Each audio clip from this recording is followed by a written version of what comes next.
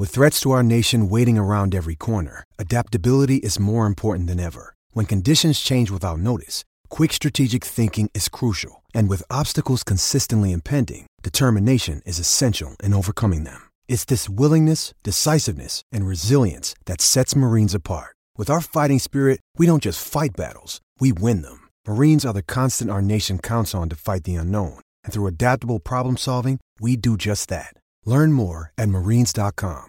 This summer, don't be left without air conditioning. Call Care Heating and Cooling and get on a care plan to protect your family. With a care plan, you get system maintenance and priority service in case of emergency, giving you peace of mind. Plus, a well-maintained air conditioner runs more efficiently and saves you money. At Care, their service technicians are paid to fix your AC, not sell you a new one. And their award-winning team is available 7 days a week. Call Care today at 1-800-COOLING or book an appointment online at careheatingandcooling.com. When you need a company you can trust.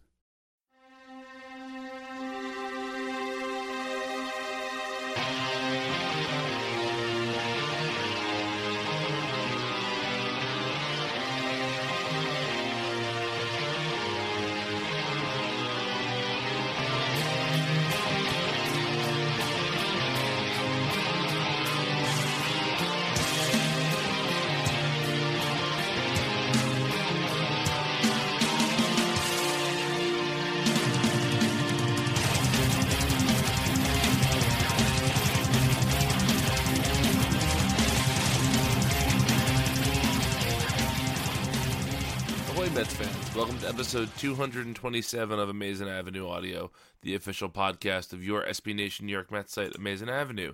My name is Brian Salvatore, and thank you for joining us once again. We're going to get into it because this week's show is a little bit late. My apologies. There was some stuff on my end I had to take care of, but we're back with another installment. So first up is my weekly chat with my pal, Chris McShane. Hey, folks. Welcome back to the show. We are in the midst of actual spring training. There's games being played and injury news to report. So, Chris, let's start with the worst news that we got so far this spring, and that's that David Wright has been shut down from throwing for a couple of weeks for a shoulder impingement. Now, I don't think you nor I were banking on Wright to be playing 130 games this season, but I think, especially you, the eternal optimist on the show, I think that we were hoping that he would be able to get through a week of games before an injury popped up. How serious do you think this is, and do you think that this will have any lasting impact on Wright's ability to play this season, or is this just a minor hiccup? So I think everyone will find it shocking that I am still not going to give up on his season or career until he does. But I will say that when it came in, it was a little bit concerning when I had read that he hadn't thrown a baseball since June. Yeah. And that was, I was like, okay, that doesn't sound ideal. So there's a balance where he looked good at the plate. He made some good contact. Everything we've heard so far, but this could change with the next update, but everything we've heard so far at this point is that he can still DH, swing a bat, do all that. So, we know with the neck, that was something that he had brought up that had been a problem, just being comfortable in the batter's box, looking out at the pitcher, that kind of stuff. But yeah, I don't know. Shoulder impingement is so vague. I was going to say that it's like it's irreconcilable differences. It can be twisted to mean anything. Right. So, and we assume that it's related to just coming back from the neck surgery and the long period of inactivity that he had to go through. He looks better now than he did in, maybe some of the first photos of like post-surgery David Wright. Just in terms of like he had gotten to a point where he looked like maybe he lost too much weight. Yeah. So, he looks a little bit more like himself, and he's been doing workouts and everything.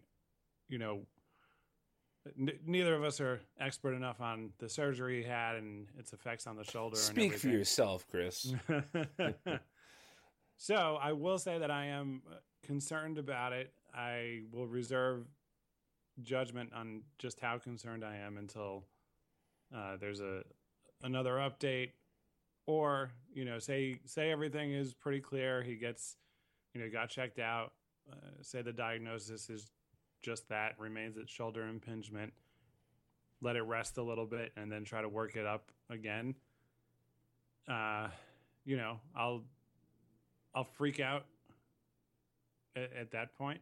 And when I say that, I mean about the season, his career, that kind of thing. You mentioned at the top, nobody, even me, would expect him to go out and play a full season like a starting infielder would.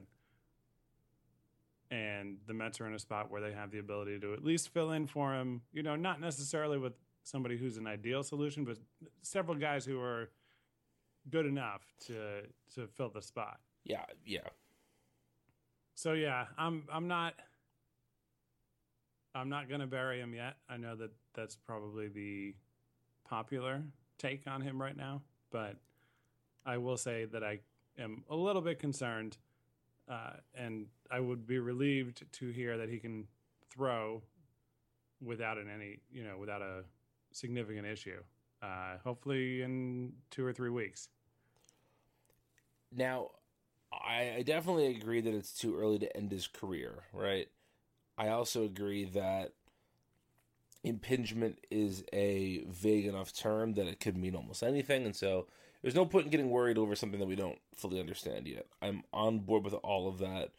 I'm also on board with the idea that it's nice to hear that batting is not the issue that we thought it was going to be for him, or that it was last season for him, that it, like you said, just basic batting is better, and that's good for everybody involved. What's bad is that the Mets are a National League team, and that Wright's value almost entirely dries up if he's not playing the field in some capacity. Right. Well, I had said at some point last year, as an adamant opponent of the designated hitter, the one thing that would get me to completely change my mind and be a hypocrite would be if it meant David Wright could continue playing baseball for a few years. Yep.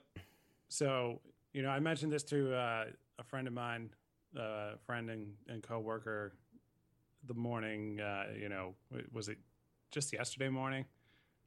I believe so, yes. Yeah. But, early in the week, you hear Wright's been shut down from throwing. He's getting his shoulder checked out. The thought that crossed my mind was what Jeff Bagwell dealt with throwing late in his career. Mm-hmm. He with the state of his arm, I don't know whether or not hitting would have been possible to continue at the point he decided to, call it a career. Yeah. And he wasn't fortunate enough to be on the Astros when MLB decided that they're an American League team now. Right, yeah. Something that I still am not used to, still haven't adjusted.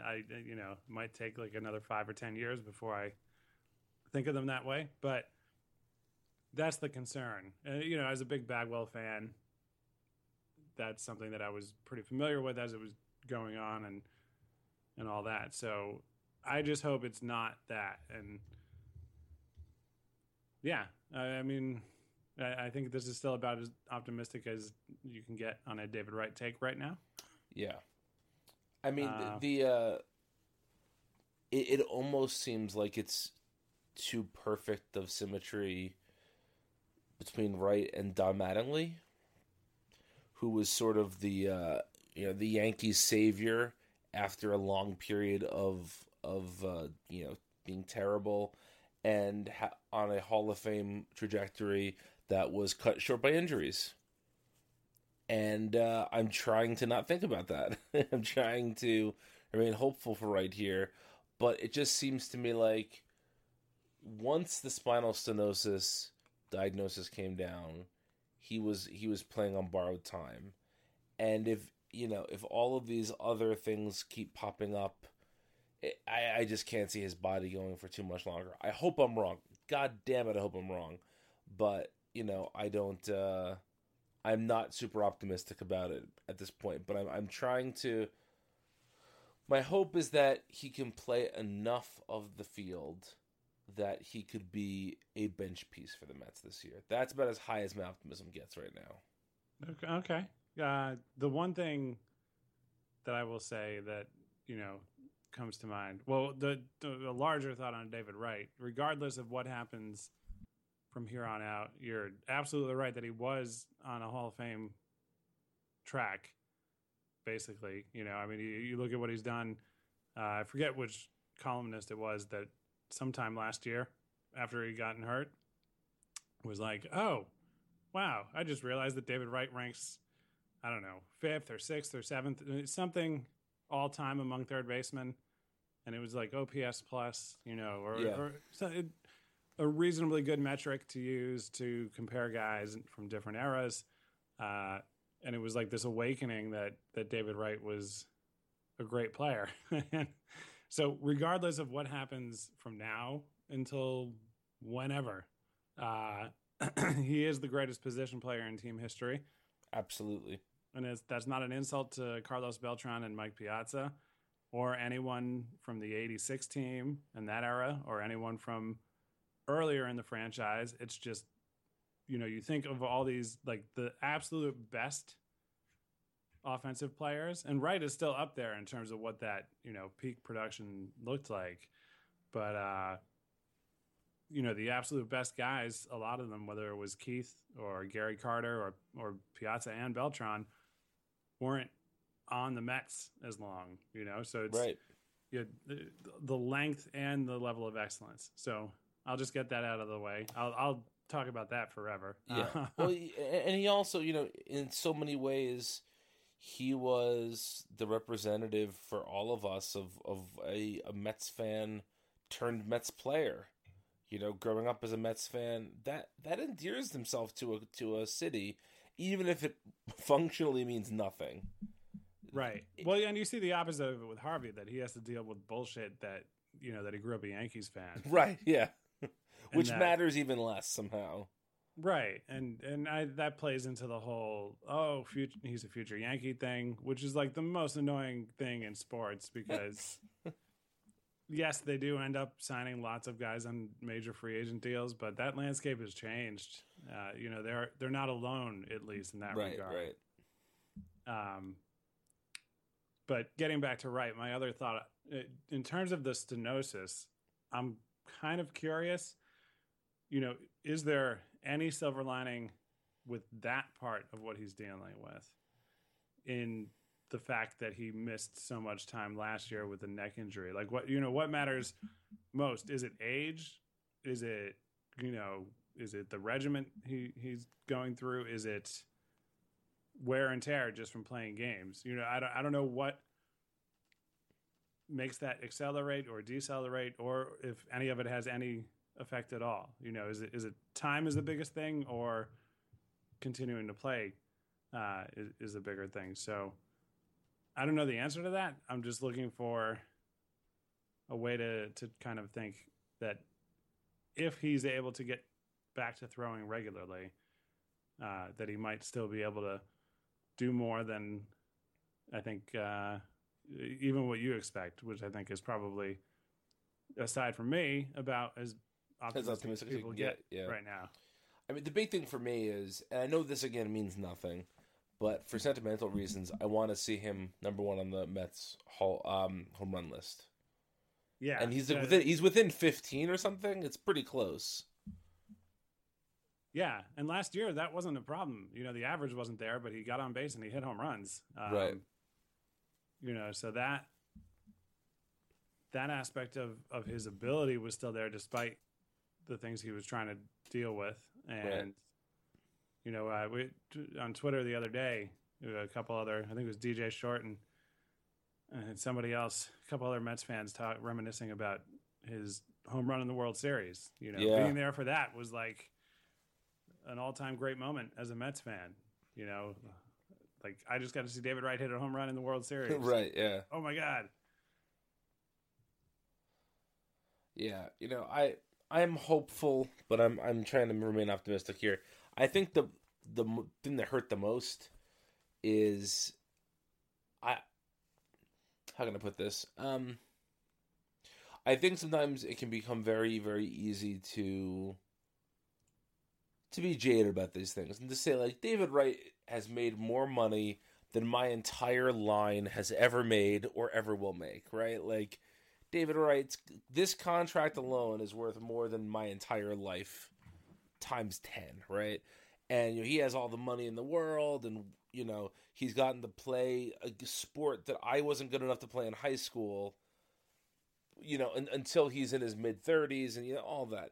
It can be very easy to get down on that. But then I just recently caught an interview with him. It was actually one night of an interview. It was on the Mets Hot Stove show. They do this in the pregame too. They did the Hello Jerry segment with Jerry Blevins. Right, yeah. And Wright was the guest on it. And just watching him just goof off and have fun, it reminded me of that he's an actual person, and it's just, I can't imagine how bummed he is right now. I can't imagine how hard this is for him. And not, again, I'm not feeling sorry for him because he can't play the game anymore. It's just, it's a sad situation. That's all. And as much as it affects me as a baseball fan, I think it affects me as much or more as just a person watching a really, really talented person not be able to do the thing that they're great at. Yeah. Yeah, no, I'm with you. All right, well, the slightly better news we got injury-wise this week is that Lucas Duda has been cleared to swing a bat again after being shut down temporarily with back spasms and some hip pain. But Duda appears to be past that now. Now, he has not seen Grapefruit League action yet, but hopefully he will soon. How concerned were you about Duda's injury situation? Where would I put it on the scale? I guess what concerns me more than early spring back spasms, and one thing too with all of this is sort of just a general reminder that because of the World Baseball Classic, spring training is longer. Yeah, it's super early. So we're, if it started later, we might have run into the exact same things.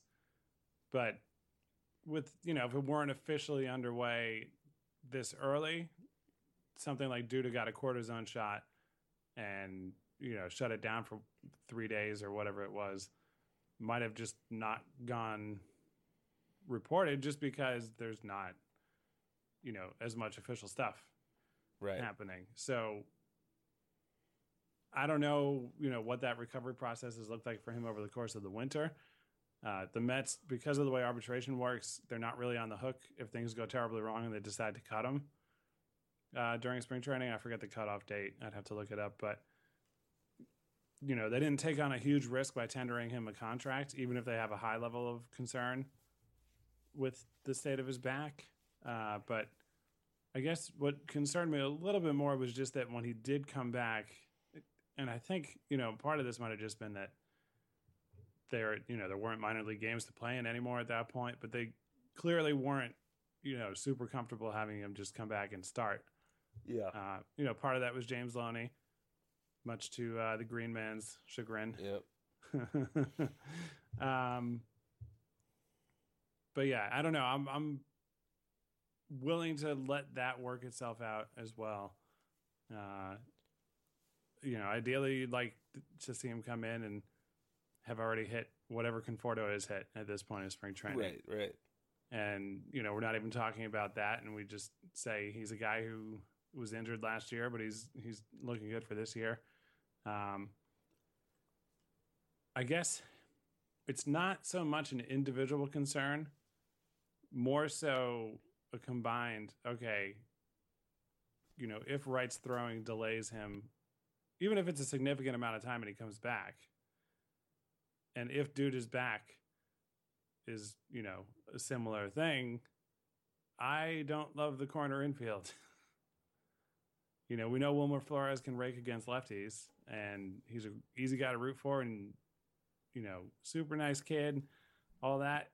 But, it starts to not look ideal when you're trying to shoehorn Jay Bruce in at first base, or, whatever the options are. I'm much more comfortable with the middle infield depth.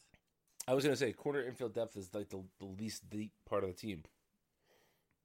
Yeah, because the outfield you could patch it together. I'm not I hate to even utter the phrase, but say Cespedes is on the DL, and it's a short, it's been shortened a bit. So say he just goes on 10 days for a thing, nothing crazy. You can get by with the other outfielders they have, especially with Conforto. Absolutely, wherever he is, you can patch that together. Middle infield, I think, is a lot more comfortable because of Rosario and the knowledge that Rivera, Reyes, Cecchini, all these guys can kind of slide in at second. Cabrera can play the shorter second. That's all a lot easier to put together. But whatever your take on Dom Smith is, I don't think anyone. I don't even think Keith Law would say, "Oh yeah, Dom Smith could take over for Lucas Duda tomorrow and produce at a level that's going to be good enough for a major league team trying to contend for the division and more." Have you been taking a break from Mets Twitter? I feel there's a lot of people who would say that. They're crazy. No. Well, yes. My favorite moment of recent Mets Twitter, and I want to get her name right, just making sure I haven't memorized correctly here. New beat reporter for the Mets for NJ.com. I think it's Abby. You're listening to me scroll my tweets here. Mastracco. There we go. All right. So she had tweeted something earlier today about David Wright getting a second opinion. Why is that a big deal? Why is everybody freaking out? And it was a moment of like, oh, welcome to Mets Twitter. And a few people replied with, fairly good explanations of just how things go and how people react to news, whether it's good or bad. So yeah, that's but that segment of things I think is at least separate. I'm well aware of the Duda haters. My big concern with Duda is just, I think that there's I think that there's a scenario that isn't that hard to envision where Wright and Duda are not ready for the start of the season, and the depth that we talk about and we laud all the time is going to prove to be emptier than we thought. And that's a little bit scary to me, because I think that this team is reasonably deep, especially compared to last year. There's Neri and Eric Campbell to be found. Right. Yeah, no, I'm comfortable with the mix of guys. Having to have two of them out there. And I mean, I know Reyes is plan A or B, at third base, but with Wright injured, that Reyes is basically the starting third baseman. Uh-huh. But there's one position in the minors that, there's not somebody who's either starting the year in AAA or who played there last year who you would say, oh yeah, that guy might be ready to get his chance to play third base. You aren't a believer in Phillip Evans' one season of raking in AA? Well, I don't want to entirely write that off, but yeah, that you got to at least see him repeat that, and it's just sort of you go down the organization. I know who's the kid I'm trying to think of, David something, right? No, another David, third base. They drafted him out of college. Hold on, I'll find his name too. It's aside from the college part, it's sounding a lot like David Wright to me, but I'll let that go. But Dom Smith wouldn't be ready to step in on opening day, and Pete Alonso last year, he was just drafted last year, spent his professional part of the season in Brooklyn. That's a guy who, even if he moves quickly, isn't someone who you're going to be looking at calling up super early. Right. So yeah, that's Thompson, David Thompson. That's who I'm thinking of. Okay. And just in terms of guys who are third basemen. Yeah. I think you're going to hear a lot about Gavin Cecchini, third baseman, sometime soon. Yeah. We'll see how the throwing goes from there. Yep. You know, I wouldn't doubt his bat nearly as much as just trying to correct whatever the throwing issues were that plagued him throughout his minor league career. Yeah. But I doubt both, but I'm not big on Cecchini. all right, fair enough. But that's okay. You know, I'm happy to be wrong about this. Yeah. But I'm glad to hear the dude is swinging the bat again, and I hope to see him hit some big dongs soon. Yeah. Yes. And the last sort of bit of injury news we have here is that Zach Wheeler threw his first bullpen and is scheduled to next week make his Grapefruit League debut. Especially after our first injury report of the preseason was that Wheeler was having some discomfort. This is a really nice bit of news to be hearing. Yeah. You filed this one under Believe It When I See It, but there's a date. You know, there's something to look at and look forward to with Wheeler. And, you know, the Mets, as we record this, are preparing to roll out what really appears to be the opening day rotation, just starting at 5 with Gazelman and then going, you know, down the line how you would expect them to. Syndergaard, DeGrom, Harvey, Matz. So that's exciting. And Wheeler actually pitching against, you know, I know he threw the one inning in the minors last year, but actually getting in and seeing at least some major league hitters in a spring training game, that's encouraging. And, you know, March 10th will be here before we know it. Yeah. So we'll have an answer on that. Yeah, I agree. Are you confident enough in Wheeler's stuff that if he is healthy and Gazelman's healthy, you would be more inclined to give Wheeler the 5th spot or Gazelman? I think I give it to Gazelman either way. I think I do too. You know, when I say either way in the sense, let's just assume there's no restrictions on anyone and we just want to say nobody gets hurt. There's no setbacks. Who's going to be the better starting pitcher over the course of a season? I'd probably give Gazelman the shot at it first, at least. Throw in the logistics of an innings limit that is somewhere in the low 100s for Wheeler, which I don't think is unreasonable that they want to try to keep it to that. That kind of seems like being responsible with him.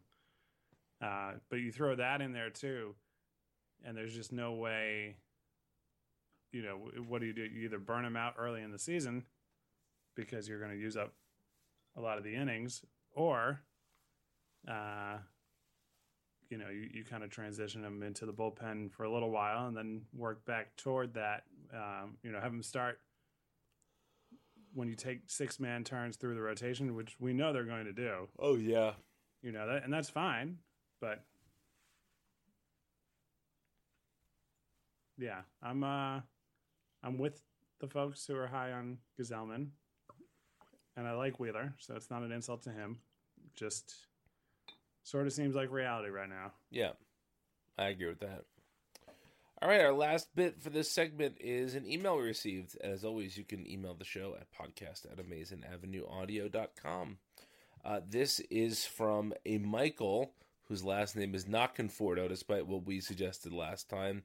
He got to the bottom of his own question, which is about service time, and he says that as long as Conforto spends 55 or more days in the minors, the Mets will gain an extra year of control.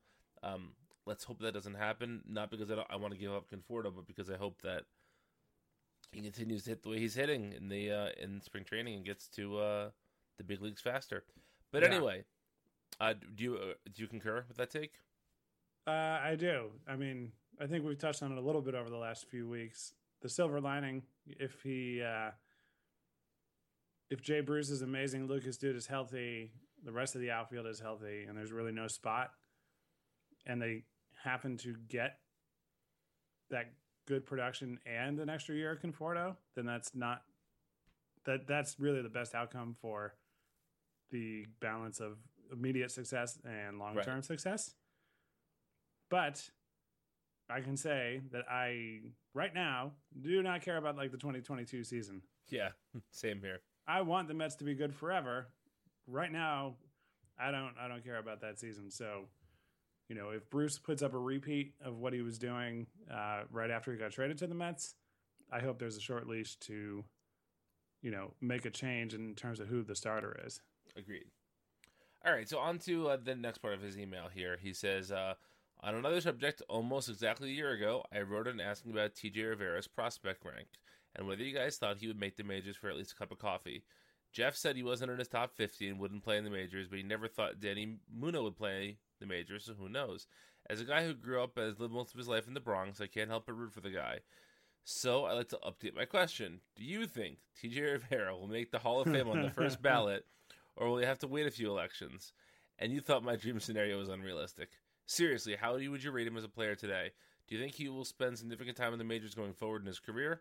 As I see it, barring injury, the Mets' 5-man bench to start the season will be Rene Rivera, Flores, Reyes, Lagares, and one more, most likely an outfielder, perhaps Brandon Nimmo.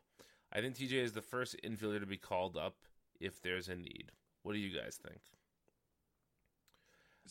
Go ahead, Chris. No, yeah. So I think,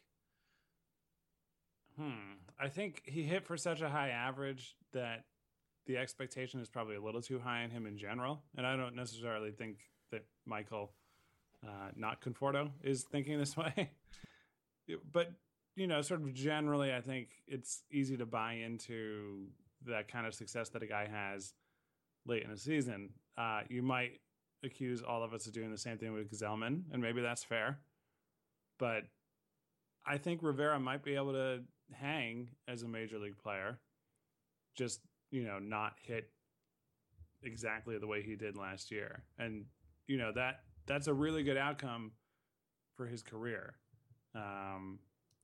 considering where he came from in terms of, being undrafted, getting developed by the Mets, coming up through the system, and pretty much hitting everywhere along the way, So, yeah, I'll buy that he can be a major league piece. I am not expecting well above average hitter who you would consider, maybe handing a starting role to. I'd be happy to be wrong, echoing some of your statements earlier on the episode.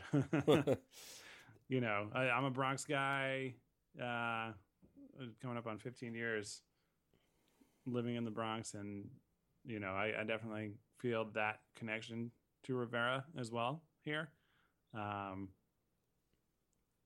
So yeah, I will say that I think he is fully capable of being a useful major league piece, and I would be surprised if it turns out to be more than that. Yeah, I think that Rivera is the type of guy that is both oftentimes overlooked by prospect guys and overrated by non-prospect guys. What I mean by that is this.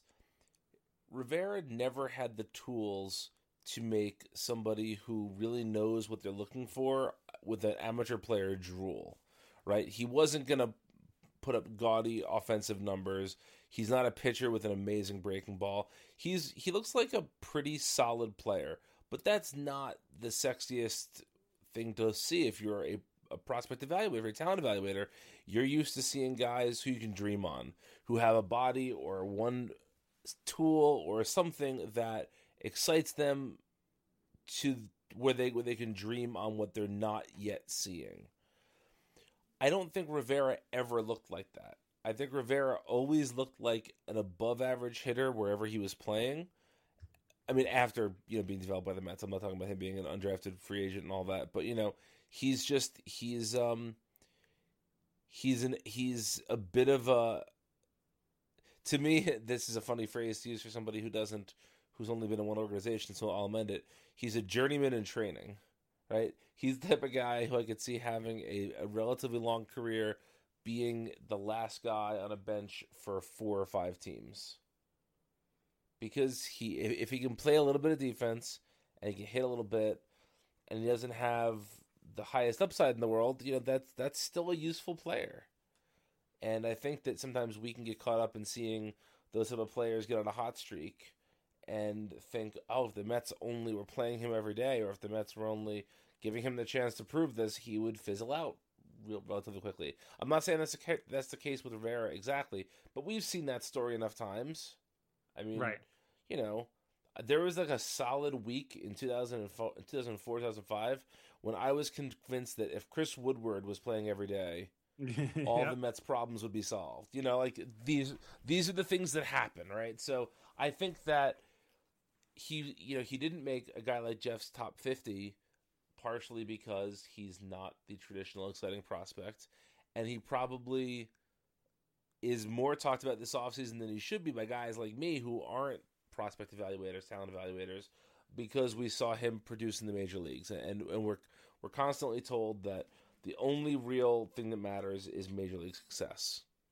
So to answer your question in a very, very long-winded way, I think he'll stick around. I think he'll probably be a guy who rides that shuttle to Vegas, to and from Vegas a number of times this year. I don't think you're going to see him ever repeat the batting average he had this year. Right. But I mean, just a point on that. He had a 360 batting average on balls in play. Yeah, exactly. That other things could develop and get better, but that is almost guaranteed to come down. And he did well in that regard in his, minor league career, but that's a very different thing at the major league level. Absolutely. So yeah, I think he'll stick around a little bit. I think he's a great story, and I hope that at this time next year, when we're looking at the Mets bench construction, I hope that if Reyes isn't back, a guy like Rivera could be a viable option. I don't know if he's there just yet, but yeah. And one other thought on just looking back at sort of the prospect evaluation, whether it be from Jeff or anyone else, Rivera, there are a lot of guys who can hit similarly at the levels that he was at. It's not everybody, and in the Pacific Coast League he ranked well. I think did he win the batting title? If not, he was either like first or second. He was very close, yeah. Well, yeah, second or third is what I meant to say just there. But if he didn't win, he was first. Sounds like something from like a Marx Brothers movie. Or a certain politician, but I'll leave that alone. Yeah, we already took the podcast to a dark place a few weeks ago. We did, ARG. Yeah. I did, to take full credit. But yeah, there are a lot of guys who can kind of do that right. sort of he thing. wasn't hitting 600. Right, yeah. So, it's a question of, well, if there's this many guys who can hit like that, okay, that's nice, but, does that transition into the next step? So if he comes, even if he doesn't do what he did last year, but if he has, 250, 300 major league plate appearances and hits near that, he did 119 weighted runs created plus. So, for the uninitiated, essentially 20% better than the league average hitter. Say he does 105, 110 even over 200, 300 plate appearances, then I really start to buy in to, okay, this is a guy who we might not question, can he hold a spot, but a guy who maybe we need to make sure has a spot. Right. So I'd love to see that. I wouldn't bet a ton of money on it, but, it's not impossible. Agreed. All right. Well, we did want to touch on one last thing. Chris, you were going to make a mention of an event that you were supposed to be attending that is no longer happening. Oh, right. Yeah. So spring training trip this year, not happening for those of you who have been around, dating back to, let's see, was it the first year? Yeah, this was like the rookie mistake. Jeff and I recorded, when he was still host, he had me do a segment about that trip at like 11:30 p.m. And we mutually made that mistake the night I flew back. So it was like, get off the plane, drive back to the Bronx and want to go to sleep, but instead stay up and talk about it on the podcast. Well, if you enjoyed that, I won't have anything from St. Lucie this year, but we were looking at coming out of the ARG, something at Citi Field, and Brian had the really good idea that rather than trying to do a group thing or buy a bunch of tickets and then somebody be on the hook for selling them, standing room at Citi Field is really great. We're going to aim probably for a weeknight game in May, so keep an eye out or an ear in this case for specifics. But get yourself into the park and come by either for the whole game, few innings, whatever works. But we like the left field standing room area, somewhere in between, Keith's Grill and home plate. That's a very vague way of looking at it, but yeah.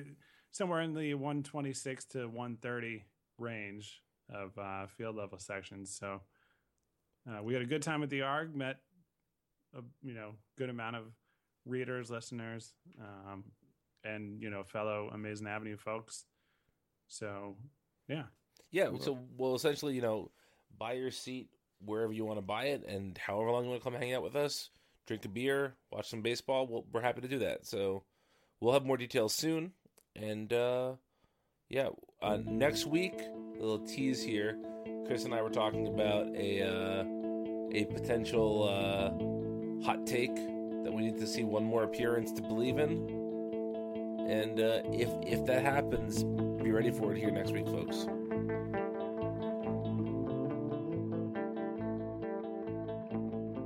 Welcome back to Forgotten Mets. I'm your host this week, Brian Renzi.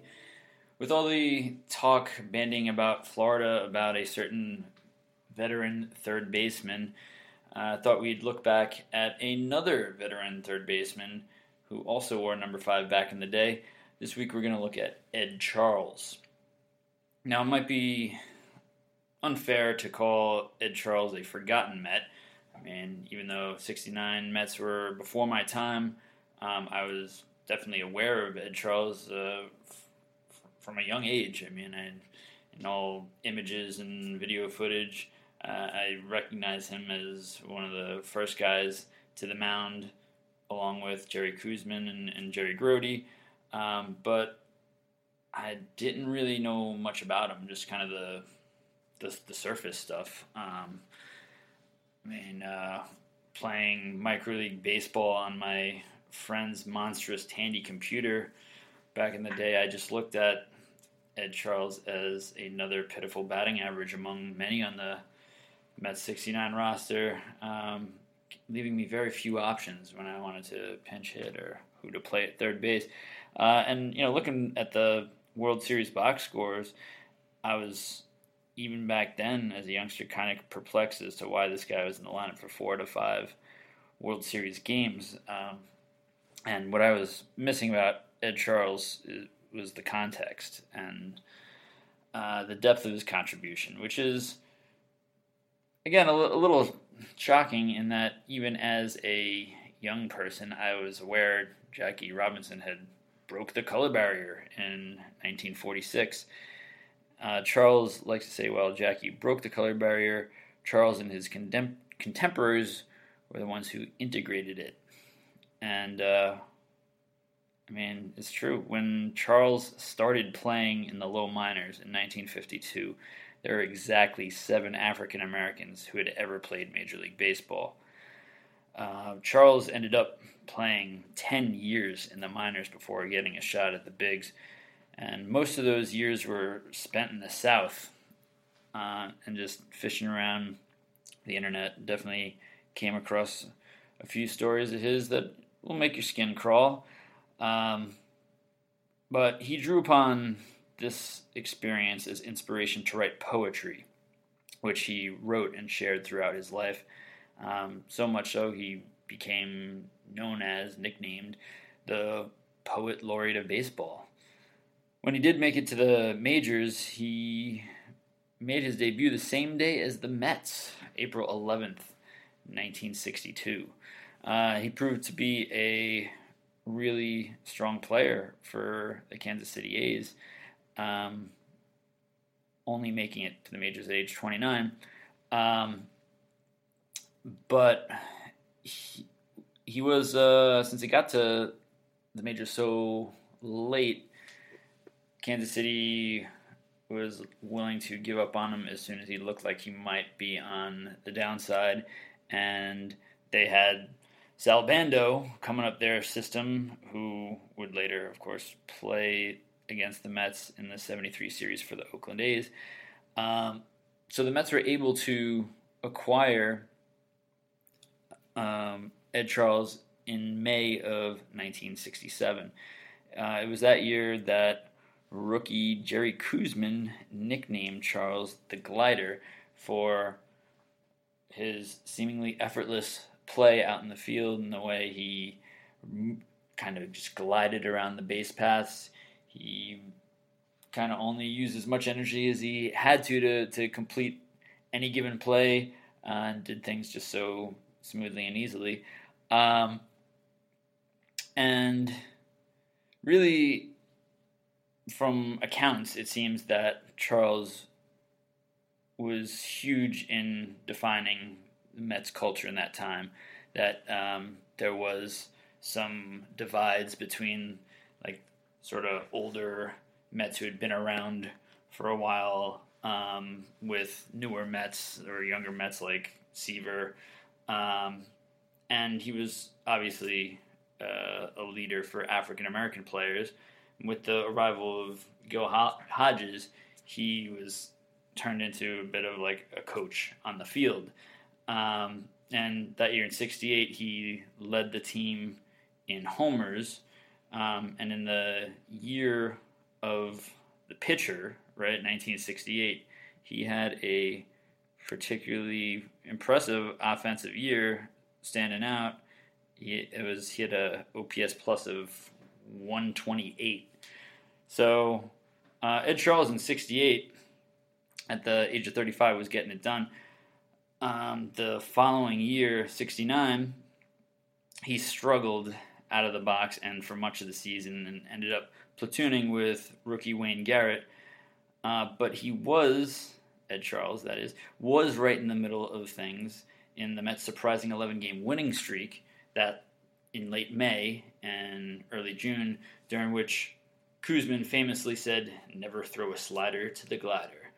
And Charles hit .295 with a .360 OBP in June, helping to propel the team to 19 wins, which to that point was the best month in team history. But, of course, there was still yet better to come. And evidently Charles sensed it, because that summer he penned the following verse. "East side, west side, word is going round. When late October comes, the Mets will wear the crown." Well, serving roles as both prognosticator and guarantor, Ed Charles hit the last homer of his major league career in the division-clinching win on September 24th off of Steve Carlton. He also nudged the Mets' trajectory in the right direction in the World Series. In Game 2 of the series, after the Mets had lost Game 1, both teams were tied 1-1 in the ninth when Charles got a base hit with 2 outs and nobody on. He went first to third on a Grote single and then scored the go-ahead run on an Al Weiss single. Then in the bottom of the ninth, when Baltimore had the tying and winning runs on base, Charles made a nice play on a shot down the third baseline to end the game. And his clutch play there clearly justified his spot in the lineup in the series, as well as the famous image at the end of it. But that ended up being the end of Charles' career. 1969 was his swan song. But he walked away with plenty of other things to do. He ended up working for a record label and starting a furniture company. Worked in the Mets minor league system for 9 years before moving on to commendable calling with the New York City Department of Juvenile Justice, where he worked closely with troubled youth. So now, armed with all this information that I found out, next time I see Ed, who's now 83, at a Mets get-together, I'll definitely be a little wiser as to why he is so important. So this has been Forgotten Mets, and this has been your host, Brian Renzi, saying we'll catch you guys next time down hazy memory lane.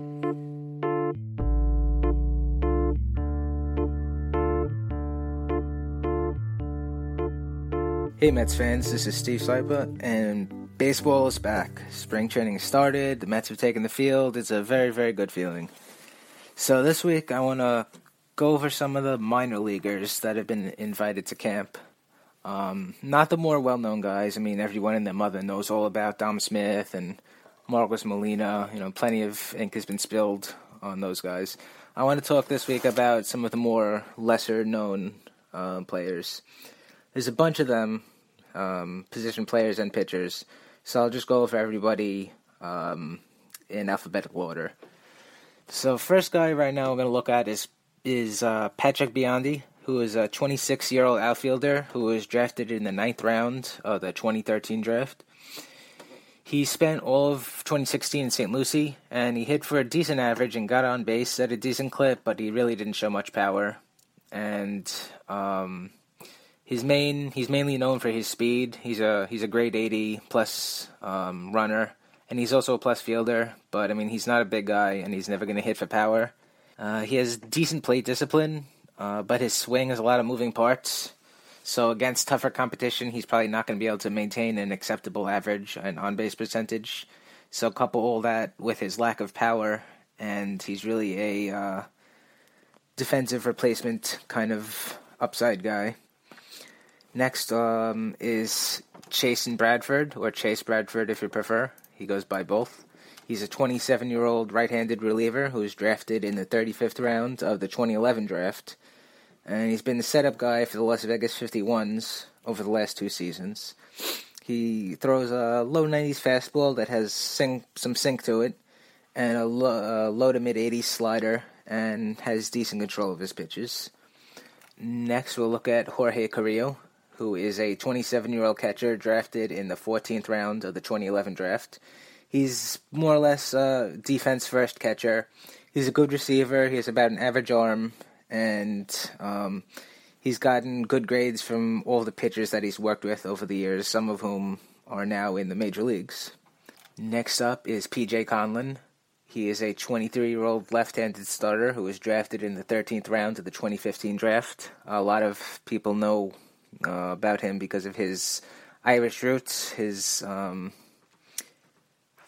his father, I believe, is Irish and his mother is Scottish, and he was born in Ireland, Northern Ireland, but moved to California when he was like 2. So I mean, he's really American, but that's neither here nor there. He throws a 86 to 90 mile per hour fastball. It tops out 91, 92 or so. His 2-seam fastball gets some good sink, and he generates a lot of ground balls as a result. He has an average to above average changeup, a fringy slider, and a fringy curveball. He has a kind of long, slingy delivery from a high 3/4 arm slot, so he gets decent deception to his pitches, and he's good. He's a control artist. He's a strike thrower, and he's a cerebral pitcher. He doesn't have the best stuff, but, maybe he can make what he has work for him. There have been plenty of pitchers over the years that have had pretty fringy stuff all around, that have had success at different levels in the major leagues. So he's a guy I like. I'm rooting for him. He seems pretty likable, too. He got into baseball through video games, so that's a plus in my book. And basically any stat nerd, really. Stat fraud, excuse me. Next up is Ricky Knapp, who is a 24-year-old right-handed starter. He was drafted in the 8th round of the 2013 draft. He pitched over 3 levels last year. He was great in St. Lucie. He was good in Binghamton, and he was kind of forgettable in 3 starts with Las Vegas, but, it happens to a lot of guys. His fastball sits 88 to 92, and he commands it well, and he could pitch to the entire strike zone. And his delivery is really not max effort, so some tinkering with his delivery, maybe a little bit more growth, a little bit more muscle. He might add mile per hour or 2 to the fastball, make it more average than fringe average. And he throws a bunch of secondary pitches. He has a slider, a curveball, they're both fringe average, a changeup that's not great. It's pretty fringy, but it has enough fade to it that it changes its plane and fools hitters. And again, he has a cutter that's fringy, but it's enough to keep left-handed pitchers, aware that it exists. Next up is Kevin McGowan, who is a 25-year-old right-handed starter. Well, he was a starter, drafted in the 13th round of the 2013 draft. He transitioned to the bullpen pretty much full-time this year. And he looked good in St. Lucie and pretty solid in Binghamton. His main weapon is a mid-90s fastball that, can touch 96, 97 at times, and an above-average changeup. When he was drafted, he really didn't have a breaking ball. He had a kind of very poor slider, but he's refined it into a workable pitch. He's a guy to keep an eye on. Next up is Kyle Renault, who is a 27-year-old left-handed reliever who was signed out of the Can-Man League in 2014 after meeting Phil Regan at a golf course and, just talking about baseball and his own history, the game, got an audition and was able to make the most of it. His fastball sits in the low 90s, and his main out pitch is a changeup, which sits about 80, and he mixes in a high 70 curve. Next up is David Roseboom, who is a 24-year-old left-handed reliever who was drafted in the 17th round of the 2014 draft.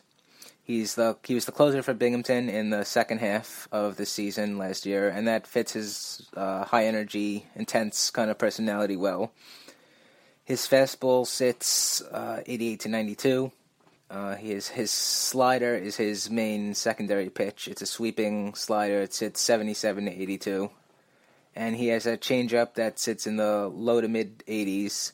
And it was pretty fringy at the lower levels, but he's refined it fairly decently the last year or so. And he has a good feel to it. He has a pretty extreme sidearm delivery, a la Pedro Feliciano and Madison Bumgarner, a guy like that. So because of everything, his ultimate fate is probably a lefty, one-out guy. But he doesn't really have platoon splits, and he gets righties out almost as good as lefties, in the minor leagues anyway. Next, we will look at Paul Sewald, who is a 26-year-old right-handed reliever who was drafted in the 10th round of the 2010 draft. He's the closer for the Las Vegas 51s, where he saved 19 games last season. He's a guy that really had to work to get to where he is now. I mean, the poor guy only got a $1,000 signing bonus. That's not a mistake or typo or me mispronouncing nothing. 1,000, $1,000. So he pitches with a chip on his shoulder, and that kind of attitude, it does help him as a closer. The reason why he got such a low signing bonus, though, is because the stuff really is kind of fringy. His fastball is 88 to 90, which for a right-handed pitcher, especially a reliever, is not anything special. But he has a decent slider, and he throws a changeup. And as Jeff Paternoster says all the time, all you need really is a decent slider, and you can go places. So I think of everybody that is in the minor leagues that's in camp with the Mets right now, I think Sewald has the best chance to make a debut in 2017. Next up is Champ Stewart, who is a 24-year-old center fielder who was drafted in the 6th round of the 2013 draft. He split his 2016 between St. Lucie and Binghamton. He had decent numbers in St. Lucie, but he had pretty poor numbers in Binghamton. Like Patrick Biondi, he's a good fielder, and he's a grade 80-plus speed guy. And also, like Biondi, he's not really projected to hit very much, which limits him a great deal. His issue is that he still has poor pitch recognition, and he's always had that. He was drafted out of the Bahamas, so he always kind of got a little break. His baseball maturation is not the same as a guy that is from California or Texas. But I mean, he's getting up there in age, and it's really unlikely that the recognition comes around at this point. But he's another guy I like, and it's hard not to root for him. Next up is Corey Taylor, who is a 24-year-old right-handed reliever who was drafted in the 7th round of the 2015 draft. Last season, he was with St. Lucie, and he saved 20 games with them. His fastball sits 93 to 95 or so, and it's topped out as high as 97. His slider sits in the mid to high 80s, as does his changeup, and he gets good ground ball rates. He's a big guy. He's 5'11", 250, and has pretty high-effort delivery. So in terms of what we see is probably what we get. And he gets another intangible plus from me because his nickname is Pimp C. And really, you can't mess with a guy whose nickname is Pimp C. The last guy now we're going to look at who's in camp is another Taylor, Logan Taylor, who is a 25-year-old right-handed swingman who was drafted in the 11th round of the 2012 draft. He was played in the bullpen last season, and the stuff played up there better than it did in the rotation, but the results still were not really that optimal. His fastball sits in the low to mid-90s, and he complements that with a two-seamer that's about 88 to 90, gets good sink, low 90s cutter, and he rounds it all out with a 12-6 curveball. It's in the high 70s. So these are, most of these guys are unlikely to ever really make a major impact on the Mets next season or really any year going forward. At best, some of them might become kind of bit players, but you never know. Someone might surprise us. I mean, Robert Gsellman was a top prospect in the system, unlike all of these guys who are not. But, I mean, Gsellman put in the work, and he really fundamentally changed himself as a pitcher. So it's not likely, but it's possible that one of these guys really shows up as a different player in 2017 than he did in 2016 and really gain some helium and might kind of open some eyes. So those are our obscure minor leaguers in spring training camp. So take care, everybody. This is Steve Seiper.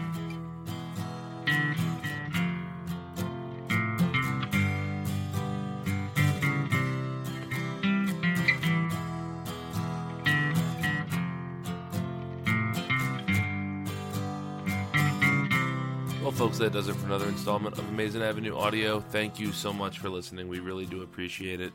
If you would be so kind, we would really also appreciate if you rate, review, and subscribe to the show in iTunes. You can also find the show on Stitcher or at blogtalkradio.com.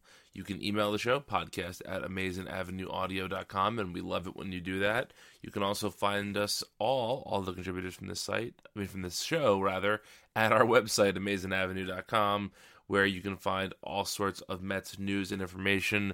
Right now, we are in the throes of spring training, so you'll see some spring training game threads and lots of news up to the minute, details about what the Mets are doing, so check it out. You can also find the site at Facebook, Instagram, and Twitter at Amazing Avenue.